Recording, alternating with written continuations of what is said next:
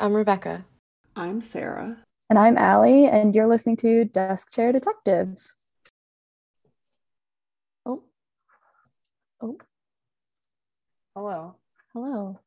Hi. Oh, sorry. What you got for us, Allie?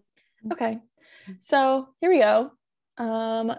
This story, just like in advance, like when I was doing my research, I kind of felt like things were all over the place. And as I read more about it, it was because like the case itself was pretty much like all over the place. So there was a lot of like aligning information and figuring what happened when. So if I get things out of order, I'm sorry. I did the best I could.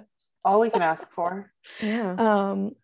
And it was a big case at the time, but I think because at the time it happened, the internet wasn't a thing. There was less readily available information recorded. So, okay. So I think you guys have definitely heard of this one because I've heard this one a bunch of times, and it's one that sticks with me because for me anyway, it's very like relatable. I think it is relatable to you guys too. I think we talked about this before. But it also like reminds me of a lot of my friends and like my childhood and growing up. So I'm going to tell you about the Oklahoma Girl Scout murders. Ooh. I don't know anything about this one. Did No. did you get this idea because Kristen Chenoweth came out saying that she was supposed to go on that camping trip, but then like couldn't? No, I did not. But I had like my list. Like, I have the whole list of things that I just like type in. I'm like, oh, I could do this one. And when I started doing my research was the same day that article came out, was that she was supposed to go. Right? Yeah. Is there a tent? Yes. Okay, I do know this one. Just kidding. I redact my incorrect statement. Redacted. But this is a really messed up one. Yes. So summer camp, Girl Scouts, Boy Scouts, that was a big thing around me growing up. Was it a big thing for you guys growing up or not really? I was in Daisies and then I quit, but as Rebecca and I have found out, we went to the I have in here. I was like, camp. You both did Bible camp, right? Yeah. Am I making that up? I literally wrote that in this. Not only did I go to quote unquote Bible camp, but I also worked at the Bible camp. I also worked at a Bible camp as well. Oh man, the trauma. I was also a Girl Scout, but I quit because the girls were bitchy. I feel you. Oh, you okay, Sarah? I thought she was peeing, but she was just picking up a toy. Okay, well, I do like Girl Scouts was big around me. Like I was a brownie. It was Daisies, brownies, and then Girl Scout. Yep. I was all three. Wow. So this one definitely hits close to home. We did do a sleepaway camp at Camp Sacagawea. Oh yeah. Yes. And I remember being so creeped out. Like I have a very vivid memory of like, did you go inside? There was like a building there, and then there was like a loft. I never went to Camp Sacagawea. I just drive past it sometimes. Yeah. So there was like just like a building with like no furniture and like a loft type thing, and all the girls were like huddled in a corner in this loft on the second floor, like literally scrunched together because we were all scared about being there. It's now used for LARPing on the weekends. Is it? Maybe we should go back. Was there like a Renaissance fair like event there too? Yeah. I'll have to show you guys some pics. I have some of me in my little brownie uniform. Love. But I know it was like a much bigger thing back in the day. Like we didn't have as much to do. Maybe people didn't have as much to do during the summer, and like parents wanted to send their kids away for a little bit while they were busy at work. They couldn't get a sitter, stuff like that. But there's a lot more going on now where like kids can be preoccupied, I guess. And I feel like back then it wasn't as controversial. Yeah, like this summer camp I'm going to talk about was like 2 weeks. Like I never left my parents for 2 weeks when I was that young. Yeah, like the camp that Rebecca and I went to. I just went to the day camp, and but my mom grew up in New York, and she was like ships there, and she went. I did sleepaway. I did a sleepaway camp there, like for a week, even though I literally lived like a mile down the road from the camp. But yeah, mostly day camp. But it was crazy. Like they ship people from New York to these like rural camps just for the summer. Like goodbye. Yeah, I wonder if those are still really popular. I feel like they're probably not. I don't think so. I wouldn't. They're say like so. bougie, probably, Yeah. if it is a sleepaway camp. All right, so let's turn back the clock and take a visit to a summer camp in 1977. It's not going to be a pleasant time traveling experience, but we're doing it. Thank you for the warning. Thank you for the warning. And we're also in Oklahoma, right? Gotta love We are in Oklahoma. We're going to a whole different place today. I couldn't tell you where Oklahoma is on a map, though. Is it the one that it's a weird shape? There's like a skinny part. It's like a frying pan, right? That's Oklahoma? Yeah, I think it's that one, right? Oh, yeah. No, I think you're right. I went to Oklahoma once, and Really? we took a tiny plane when my brother was graduating basic training. And we took this tiny little plane. When we got out off the plane, we were outside. It was like there was no like connector to the airport. It was like our bags were like on like you're on a tropical vacation. It was just like, yeah, I was like, okay. It's like, have you ever seen, this is totally off topic, the Hannah Montana movie? Yes. She was like, woo! And she's just on a plane in the middle of nowhere. Yes. Oh my gosh, I love Hannah Montana. Okay, so the year is 1977 in Mays County, Oklahoma. Population of just 30,000, and it was filled with vast forest lands, which made it the perfect place to run a summer camp. Camp Scott had been owned and operated by the Girl Scouts since 1928, which was 50 miles from Tulsa's Girl Scout headquarters. On June 12th, 1977, counselors went to the Girl Scout headquarters to meet their campers. After meeting up at headquarters, 130 children, along with their counselors, headed on the hour-long drive to camp. Once they arrived, campers poured out of the buses and into their tents. So around 7 p.m. that night, a thunderstorm hit the area. First night of camp. Starting off great. The girls all stayed huddled in their tents. In tent 8, and there was one website I saw that was calling it tent 7, but it doesn't really matter. Yeah. In one of the tents. Yeah, in one of these tents. I think it's the last tent in that. I'm pretty sure it was 8. I'm convinced it's 8, but I did see somewhere else it was 7 too. So I'll just mention it. Gotcha. It was the farthest from the counselor's tent. So Lori Farmer, Denise Milner, and Michelle Goose all decided to write letters home while they waited out the storm. Their fourth roommate was set to arrive in the morning due to a scheduling error. Lori was the youngest Girl Scout at Camp Scott. She was between camps at one point before her mother eventually decided on Camp Scott for her. And this was also Michelle Goose's second year at Camp Scott, and she was excited to get back. Before leaving, her father remembers her running to sit in his lap and told him that she would miss him. Aww.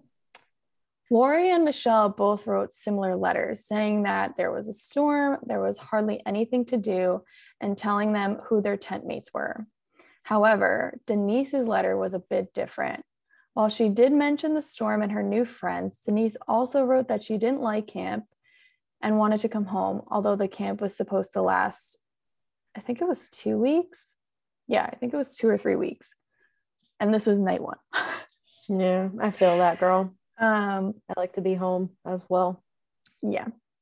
At first, she was excited to go, and she had sold enough Girl Scout cookies to be able to attend. Oh, wait, so they had to get in on merit by selling Girl Scout cookies? I don't know, or if like that was just like they were able to pay for the camp because she sold so many Girl Scout cookies. Sad. And I'm sure they were only like $1 a box back then too. That's true. I didn't even think about that. Inflation. But as the date got closer, she began to get more anxious about leaving her mother and her 5-year-old sister. Her mother ended up convincing her to go. Even though the 3 girls hit it off right away, one camp counselor would later say that they were 3 of the quietest kids at camp. Oh. After finishing up their letters, the girls turned in for the night. So at around 6 a.m. the following morning, a camp counselor was on her way to shower when she found a sleeping bag lying in the forest. When she looked inside, she found the body of a little girl. Eventually, the camp counselor found 2 more sleeping bags with 2 additional bodies in the woods nearby. 2 of the girls were zipped up in the sleeping bags, while 1 sleeping bag was open and that body had not been fully pushed into the bag. By 7:30 a.m., local law enforcement officials were on the scene. The victims were, in fact, all the campers in Tent 8.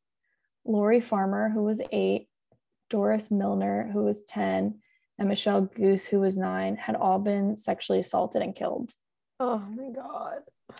All 3 of them were badly beaten. Lori and Michelle appeared to have been bludgeoned to death, while Denise was strangled. This next part is a little rough to think about. So if you want to skip ahead 10 seconds, now would be the time to do so. Thank you for the warning. Most of the articles did report that 2 of the girls had been raped and the 3rd was sodomized. No. Yeah. Oh my goodness, those little girls. That is so bad. Yeah. And then like you think about their families, especially the 2 girls who like weren't sure if they even wanted to go, and like how they must feel after convincing them to go, because like it's not their fault, but it would certainly feel like. Yeah. Or like the mom who was like, I'll pick this camp for my daughter. Exactly. Like it's the Girl Scout camp. It's like the last thing you think about. Yeah, the last thing you expect. And like even imagine like being that 4th girl, like finding out later like that's the tent that you there. Yeah. God, how do you live with that? Even as a kid. No, that's so terrifying. The news of the murders spread fast, and camp officials rushed to figure out their next steps without alerting the young campers to what was going on. At around 10 a.m., without any explanation, Camp Scott was evacuated. The slain girls' fellow campers were loaded onto charter buses and sent home to their families. Camp Scott closed that day, June 13th, 1977, and never reopened after nearly 50 years of hosting Girl Scouts. Wow, that's crazy. Yeah. So as the camp was cleared, law enforcement began their investigation.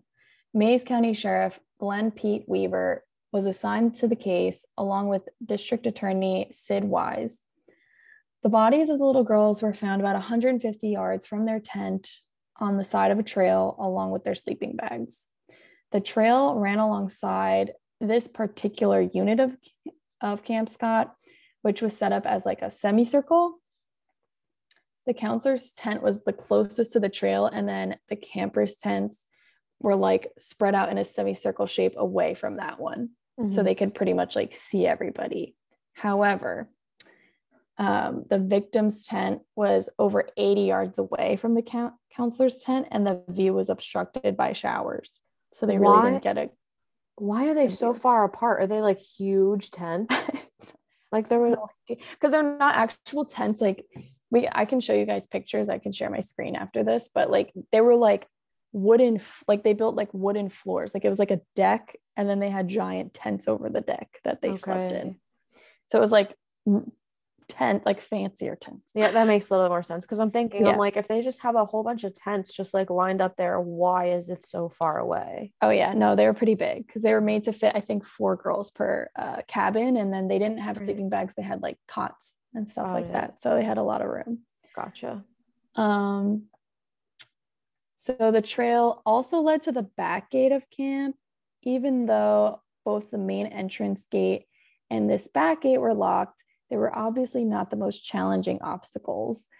The gates were locked at 11 p.m., but they were left unguarded throughout the night, and there was not a fence around the perimeter of camp. So basically anyone could just like come and go as they please. So I don't know why they had gates in the first place. Yeah, it's like probably like the road gate is closed, but you can probably just like walk around it, right? Yeah, like it's probably like a wooden fence. You just like hop right over. But like if no one's guarding them, like how? Or like coming through the woods, like yeah, it wasn't very well protected, I guess.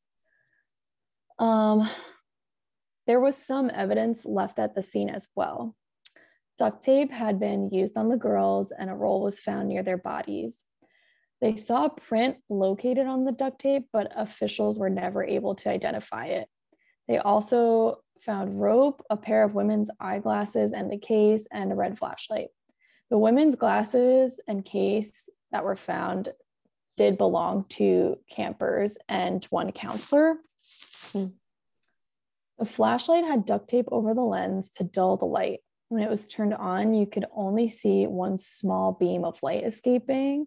And there was also a newspaper jammed into like inside the flashlight to keep the batteries from rattling around. Oh my God. How like grossly so meticulous. Specific. Yeah. Terrifying. Yeah, like they Terrifying. thought that in detail about it. Like I don't even want to hear someone like have someone hear the batteries coming. Like yeah. I have like creepy. chills thinking about that. Yeah. Oh my goodness gracious. Ugh. So this next part is going to sound so specific, but it does get brought up later on in the story. The newspaper found was from April 17th, 1977, and it was an edition of the Tulsa World, pages 5 to 13, section 3. They also found beer bottles and a crowbar near the perimeter of camp as well. So, and like that was like, that's like an interesting fact that they did find that, but at the same time, like if this camp is huge, like that could have been from something else. Like it could have been totally like unrelated. Teenagers screwing around drinking beer or something. Exactly. Yeah. So the officers then made their way to the girls' tent. They noted blood on the tent flap and parts of the floor and mattresses. There was a shoe print found in blood on the floor, as well as some other footprints found outside of the tent. It appeared the attacker or attackers tried to wipe up the blood using towels and mattresses. It's just crazy to me because that means that like they were attacking the girls there in the tent and no one heard screaming or anything. Like, well, yeah, I'll get to that in a second as well. So parts of the tent itself were also broken. And one place I didn't find any blood was on the cot to the right side of the tent, which is like, I'm curious as to why, because they were saying there was like blood all over this tent, but there's one cot that wasn't even touched. So I don't know if that was just like, were there 4 cots in there still awaiting I don't that know. one girl? I was just gonna say, so I don't know if they already had like 4 cots and like that was the cot that the one girl wasn't like there yet, so it wasn't touched. I don't know. They believe that Lori and Michelle were most likely killed in the tent, and Denise was carried or forced to walk to the location where the body was found, or the bodies were found, you know, because I think they were all like right next to each other. Yeah. And the next day, the wooden floor of the camp was airlifted to a crime lab. I thought that was pretty interesting. For the 70s, that's pretty good. Right? Yeah. So police interviews revealed an unsettling evening for the camp.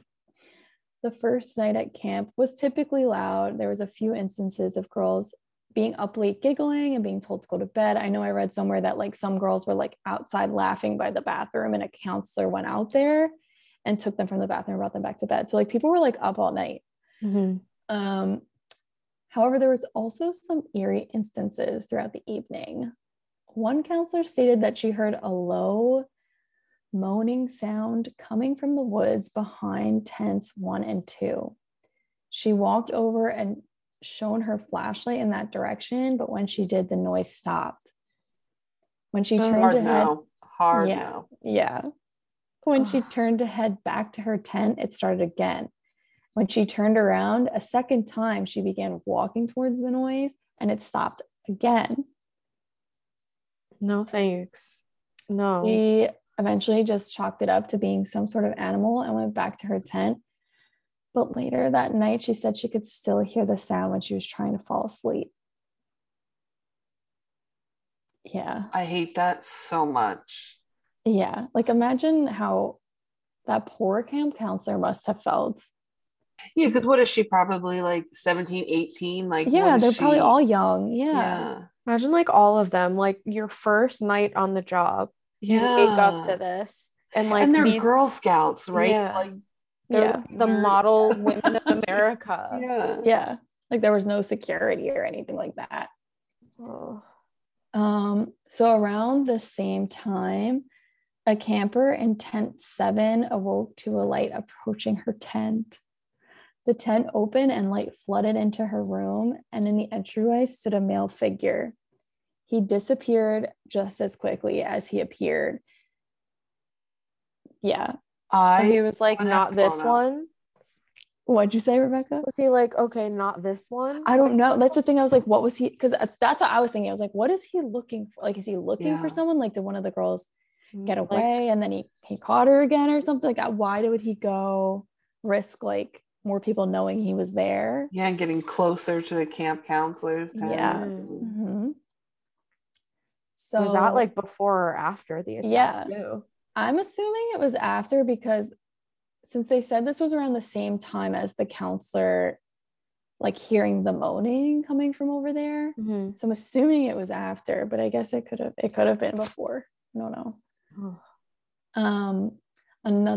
This was sad too. Another camper reported hearing a scream, and another one said they heard someone crying for their mom. No. Oh, that is the worst thing I've ever heard in my life.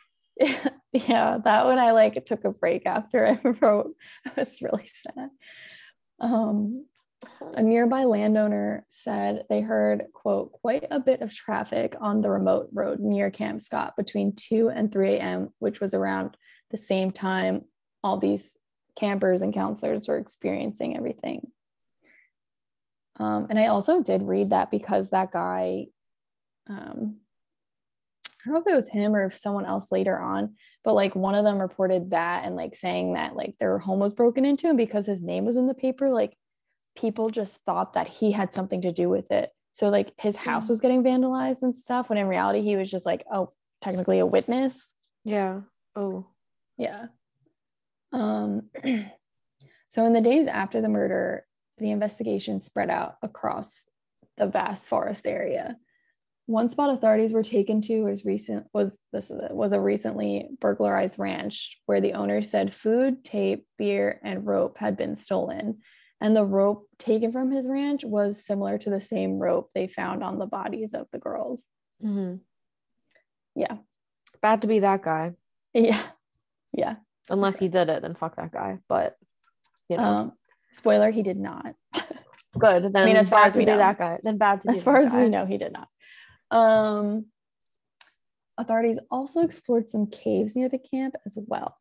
Upon the searching of these caves, investigators found groceries, newspapers from the same edition of that newspaper they found in the flashlight. Was it missing the pages? 5 through 13? Yeah, it was those were the pages that were missing. Ooh, baby.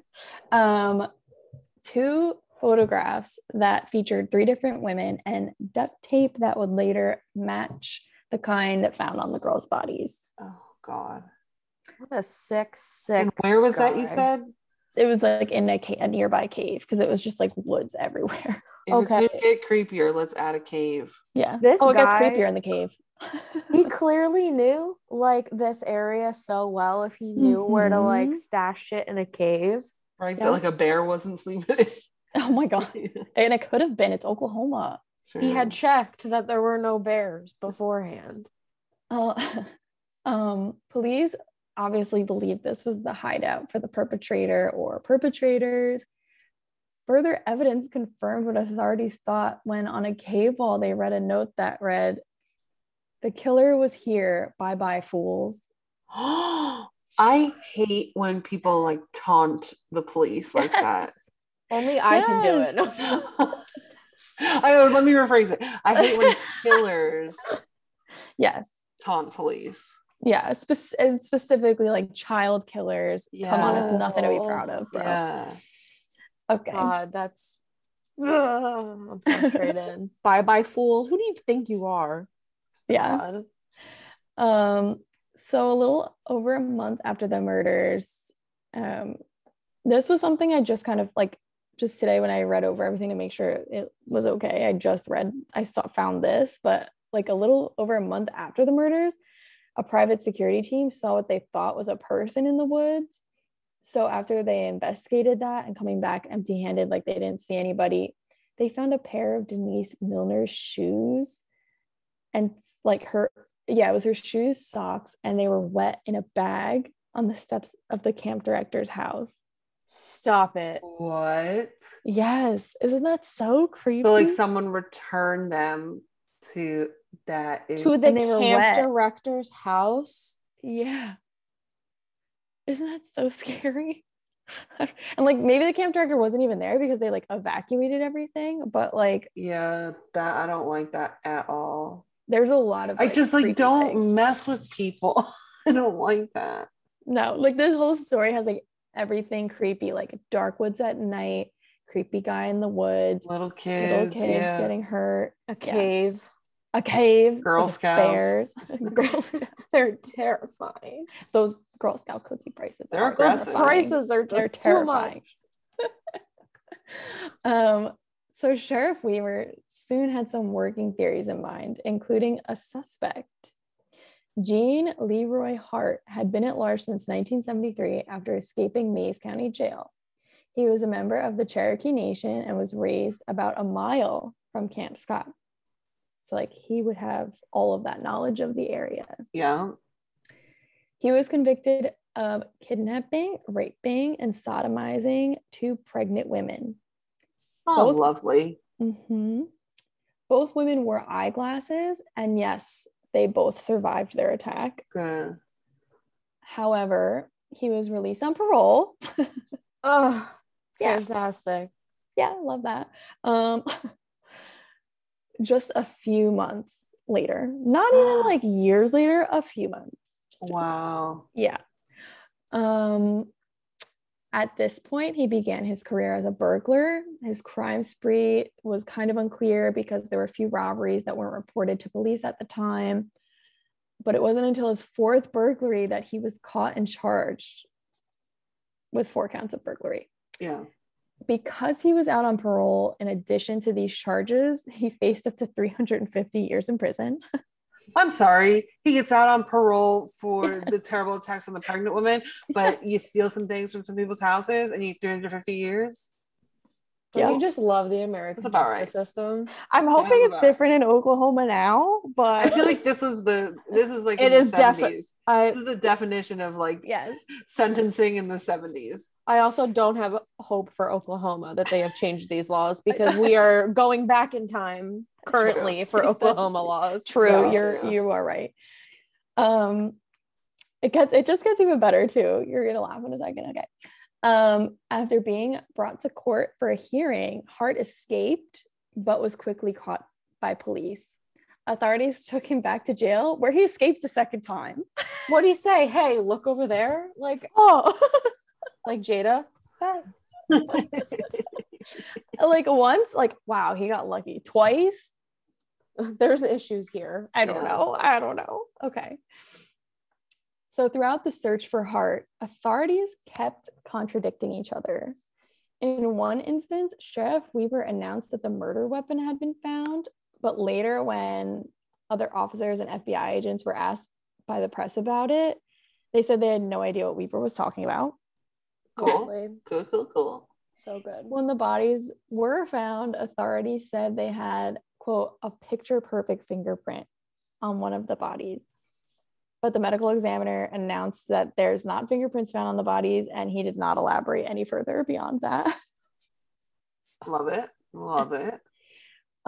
At one point, the examiner also said that the girls were not raped, but later an autopsy showed that they were.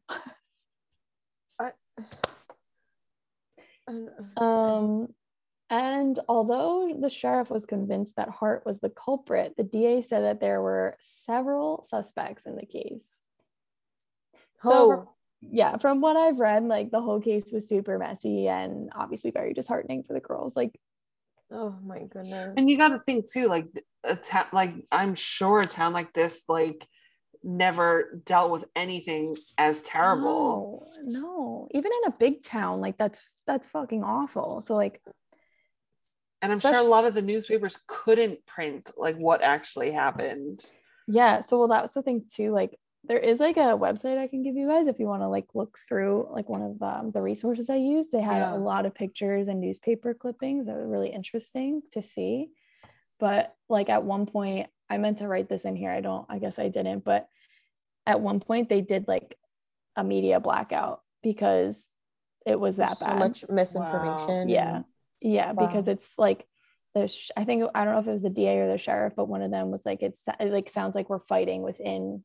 Yeah. We don't have our shit together. Let's not release it. So they did a whole media blackout at one point because that's how bad it was. That's insane.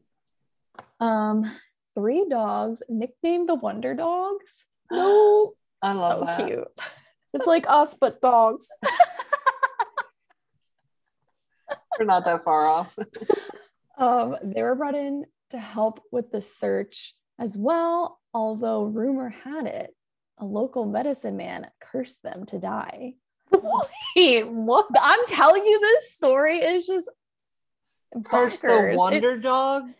It has everything. It has everything in a spooky story. Is there a wizard also somewhere in there? Yes, Dumbledore comes out of the woods and solves the case. Well, I mean, medicine man. I feel like he could like double as a forest wizard, a little nymph.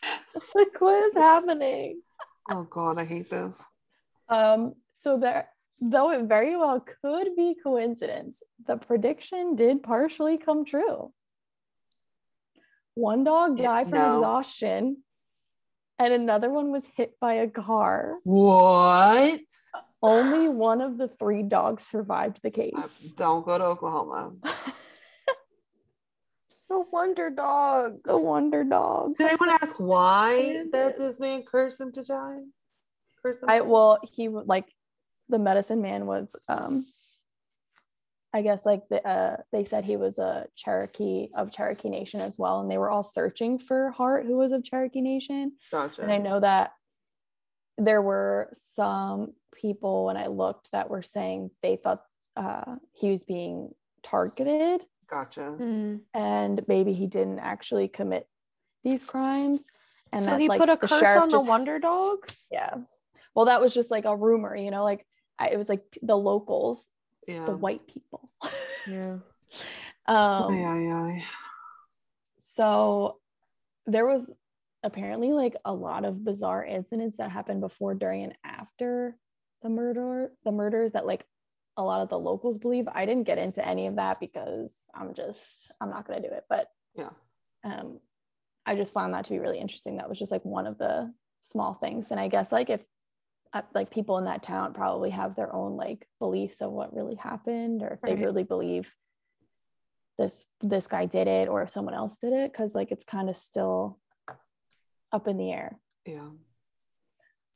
The manhunt for Hart took 10 months, but with the help of 40 FBI agents and over $1 million, police tracked him down at a Cherokee cabin on April 6, 1978. It was the largest and longest manhunt in Oklahoma history. And I feel like $1 million. I'm going to do my inflation. Yeah, I was just going to say, do the inflation calculator. I'm curious. Let's see. For tax dollars at work. If in 1977, you said? Yes, it was 77 to 78. I purchased an item for $1 million.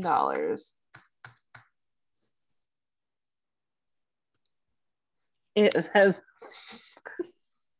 $4,770,775.58 with a cumulative rate of inflation of 377.1%. Wow. That in itself is a disgusting figure. Like the inflation is disgusting, and the fact that they spent that much money trying to find a single person is also disgusting. I mean, unless he did it, then go for it. Right. It's just disappointing that they had to spend that much. Like, find him. Yeah. Find him. Like, he was just in a cabin. He wasn't even that far away. Yeah, he's just chilling, reading the newspaper, drinking some beers. Okay, we looking for if the Wonder Dogs didn't die, they would have found him like right away. Yeah, true. They also like the officials were like quickly put into controversy when they arrested Hart, because they took a picture of themselves with him when they caught him. Like he was like a prize. Like, look what we found. Like literally, like when you know those pictures you see of guys like catching a shark and they all pose. Yeah. Like this big ass shark. That's how they posed with this guy. What? Oh, I hate that. And they put it in the newspaper, and everyone was like, oh, "Is that really appropriate?" No wonder why they had to have a media blackout, because they all wanted to be media famous. It was a mess. I feel like there should be police training where you have to say, you have to say appropriate or inappropriate before you do something. Yes. You can cut this out, but like that would ever stop them. No, true. Very, very true. Yeah. Please put that in. I don't want people thinking I'm a Nazi.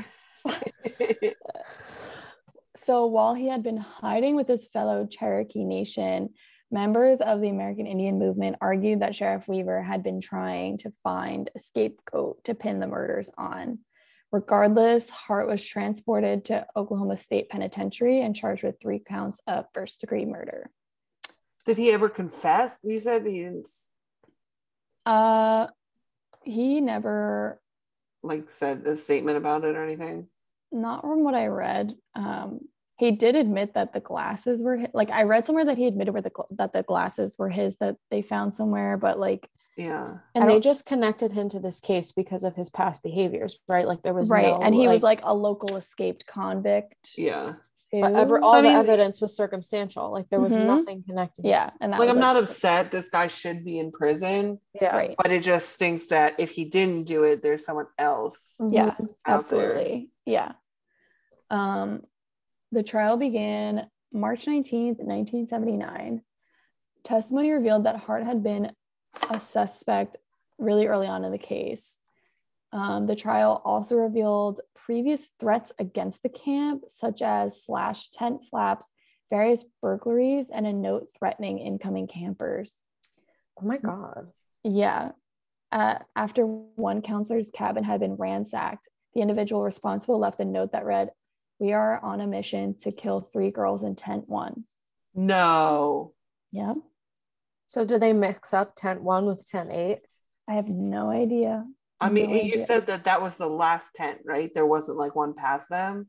So I guess they were depending on which way you're coming from. Right. Like if they came from like the back end, I'll have to look because I think there's like a map on the website I was talking about. If they were like by the back entrance, that could have been the their first tent one. Yeah. Someone had also created an effigy of a man and they hung it on a tree by its neck. Yeah. Effigy? An effigy. What is an effigy? I don't know. I meant to Google it actually. I was thinking like, have you ever seen the Blair Witch Project where they make the little men out of sticks? I was thinking something like that. A sculpture. Oh. Okay. So a sculpture of a man. Who made the sculpture? They don't know. They found it hanging in the woods by its neck. Oh, lovely. Okay. Although this was the Blair Witch. It was the Blair Witch. Oh my God! So now we have a witch. We have a witch in the store now. It's getting spooky. So although this was all clearly very disturbing, the note also contained a mention of Martians. Aliens. So, here we go. I know. It has everything. But that led camp administrators to dismiss everything as like stupid pranks. Yeah. You know, which like I could understand to an extent. I mean, if they were to continue getting like burglarized, then maybe have that checked out. But a local waitress testified that she'd seen a nervous man with blood on his boots 15 miles from Camp Scott on the morning of the killings and identified him as William Stevens. He was a convicted rapist that another camper stated they saw on campgrounds before the events of July 13th, 1977. Where was his $1 million manhunt? Truly. Stevens framed. Stevens framed. Is that a Midwestern accent? Yeah, I think that's it. That's called a stroke. Yeah, that was gonna say that's a stroke. Stevens' friend Dwayne Peters not only claimed that he loaned him the flashlight found at the scene, but actually admitted to the killings to him in October of that same year. And where is this man now? I'll get to it. So though a lot of medicine. Yeah, that's my flashlight that he shoved a newspaper in so the batteries wouldn't rattle. Yeah, I watched him do it, you know. I taught him. So like this was a trial against Hart. So like obviously they couldn't do anything about that during that trial. But a lot of the information found in the trial certainly stunned people, especially something like that. But nothing would stun them more than the verdict. After a brief deliberation from the jury, Hart was acquitted of the murders of Lori Farmer, Denise Milner, and Michelle Goose. A few months later, after Hart was sent back to prison to serve out the rest of his sentence, I think it was like 300 years at that point. For burglary. Yeah, for, what was it, like burglary and like breaking his parole or something. Not the rapes that he committed before that, but right. It's fine. So he ended up dying at the age of 35 in prison only like a few weeks later. So like, how do you die? A heart attack, I think I read. At 35, damn. Yeah. So like, even if it was him, like no one will ever know the truth. Yeah. Yeah. So in 1989, DNA testing was conducted and it showed 3 or 5 probes matched that Hart's DNA.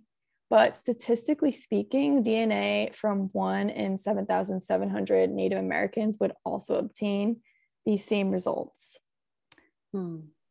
After the results of the trial, there were many lingering questions. Was Hart responsible at all? And if so, did he act alone? A private investigator submitted additional suspects he had to the grand jury, and none of them were Hart. Was that other dude who the guy was like, hey, I gave him my flashlight, was he Native American? I don't know if I don't think he was Native American. Okay. I could be totally wrong, but his name was William Stevens. Yeah, well, I don't know. Hart doesn't sound very Native American. I really don't know. I didn't even look him up, honestly. I should have. Yeah. But it's funny you bring him up because he was one of the 3 suspects that this private investigator submitted to the grand jury to review. So it was him, a man named Sonny James, and another man named Frank Justice. Interestingly enough, all 3 of these guys had run-ins with the law and had some sort of tie to Hart. Interesting. I feel like we need like an investigation board. Yes. Like the strings, like Charlie Day from Very Sunny. We definitely do. And I think I didn't write this in here, but I did read that I think Frank and Sonny were like uncle and nephew, like they were related. Somehow. Yeah. And they did end up ruling out William Stevens as a suspect as a result of the DNA testing. Because none of his DNA matched anything? I guess so, yeah. In 2008, authorities attempted to conduct further DNA testing on a semen stain found on a pillowcase. However, the results proved inconclusive because the samples were too deteriorated to obtain a DNA profile. However, in another article, I did read that someone said that they found a partial female profile somewhere. But it was never linked to any of the girls. So I just thought that was interesting, but it's possible. Like if there's 3 girls and like 2 adults, I don't know. Yeah, that's what I was gonna say. I was like, it could have very well been like from another girl, a camp counselor. It could have just been in there. True. So I don't know. In 2017, $30,000 in donations were raised by the sheriff to conduct new DNA testing using the latest DNA technology. And in 2022, authorities announced that the DNA evidence strongly suggested. You're on a roll. Strongly suggested Hart's involvement. Oh no. Okay, keep going. Also, why did they have to raise $30,000 to get this retested? Like, just do it. Yeah. Sidebar, but okay. No idea. Sheriff Mike Reed stated the results had been known since 2019, but they didn't want to go public with them until they were asked to do so by the victims' families. Oh. Yeah. So I think like in what I read was that the case I don't think is closed. I think it's technically still open. Yeah. Could be totally wrong, but they consider Hart still consider it solved. Yeah, like he they didn't die consider of him a heart being, attack. He died of guilt. Yeah. yeah. Karma, the medicine man, found out the truth and was like, oh, Dumbledore, Avada Kedavra. His ass. I'm sure the witch also played a part in that. Yeah, Blair Witch visited him at jail. Oh boy. So the families of the girls attempted to sue Magic Empire Scout Council in 1985, but they didn't win, and they didn't win the appeal later on. I mean, I can't put myself in their position, but how is that the camp's fault? Like, right, you know, it's a camping trip. What do you want? Like, how is anyone supposed to there's nothing you could do. I guess hindsight, put a couple fences up or have security, a camp counselor in each tent, I guess, but that's I guess since like the trial was like a bust and they didn't have any answers, they had to like blame somebody and do something. And the camp itself was like shut down that day, like the day they found the body. So Richard Goose, Michelle's father, went on to help state legislature pass the Oklahoma Victims Bill of Rights, which was created to protect the rights of victims to the same extent the rights of the accused are protected. He also helped create the Oklahoma Victims Compensation Board, which was created with the goal of this program to assist with the financial burden of violent crime victims. Lori's mother, Sherry Farmer, founded the Oklahoma chapter of Parents of Murdered Children, which is a support group. I hate that there has to be that support group. I know. It's really sad.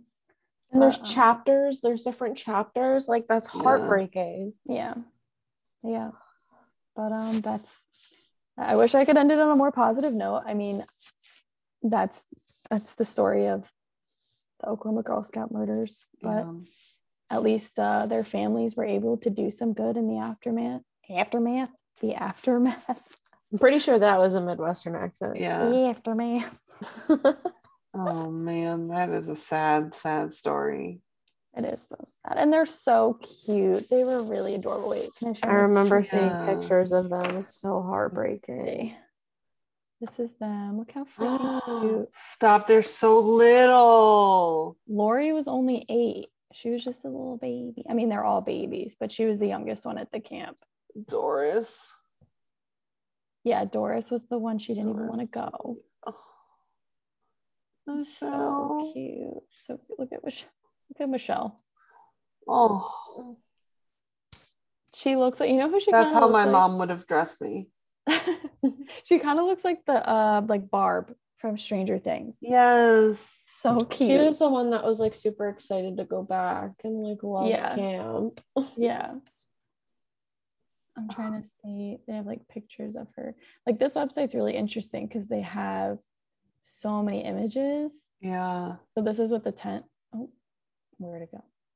Oh, I think this is just like a picture. Oh, those are the sleeping bags. This is the tent. Oh, and they're like, well, I'm sure there's like flaps that come down, but that is scary.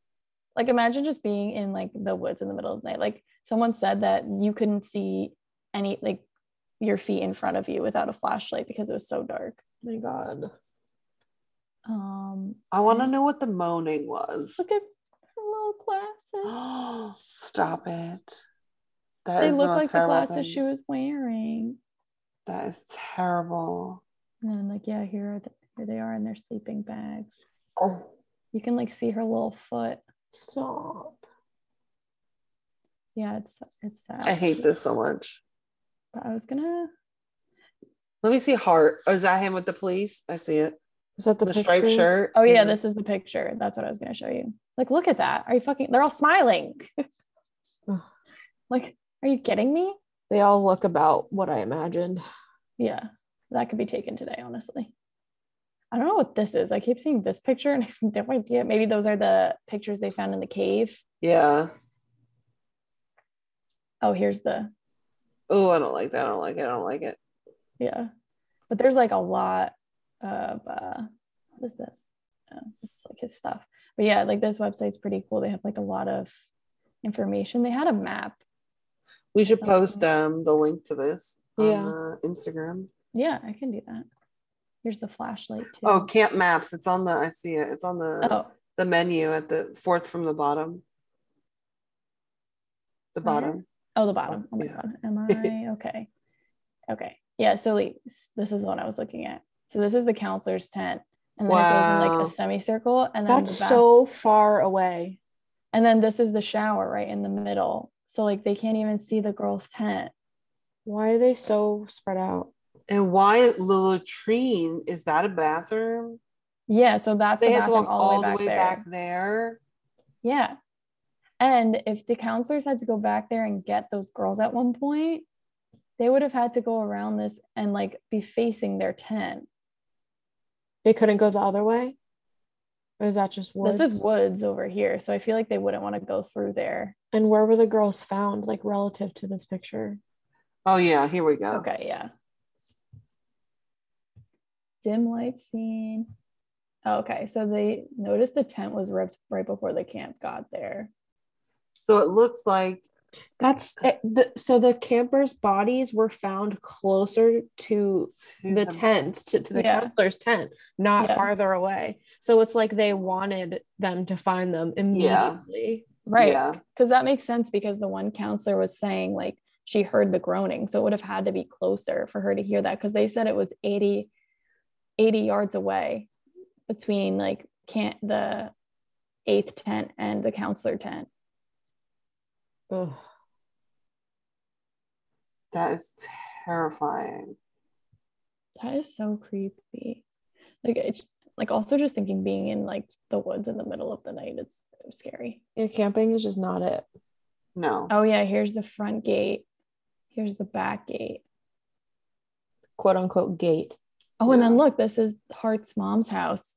Whoa. Real close. Yeah, so he definitely knew what he was doing over there. It's just so interesting. They have so much information on here. Scouted the cave. This is so sad. I know. It's a really sad one. Well, thanks, Allie. You're welcome. So glad I could get your moods up, ready for your evening. Poor girlies. Well, you did a really good job. That was a hard one, but I think you. Are you ready to go? Sorry, we all talked at the same time. I'm not ready to go. No. I have no idea what I'm going to do, but I'll figure it out. I picked one. I'm prepared. Is it a murder? No. Oh. Is it a spooky? It's spooky. Does it have witches and what was it? What did we say? Witches and medicine men and Martians. I don't believe Girl Scouts. I don't think any of those things are involved. Oh, I need to do a lot more research into it, but I don't think so. Interesting. I smell dog farts, so I have to go before she poops in my apartment. Miss Pepper. Sounds good. Bye. Goodbye. Bye. Ooh, that was great. You're welcome. Goodbye. Resources for this episode include girlscoutmurders.com, ranker.com, coco.com, wikipedia.com, and allthat'sinteresting.com. Desk chair.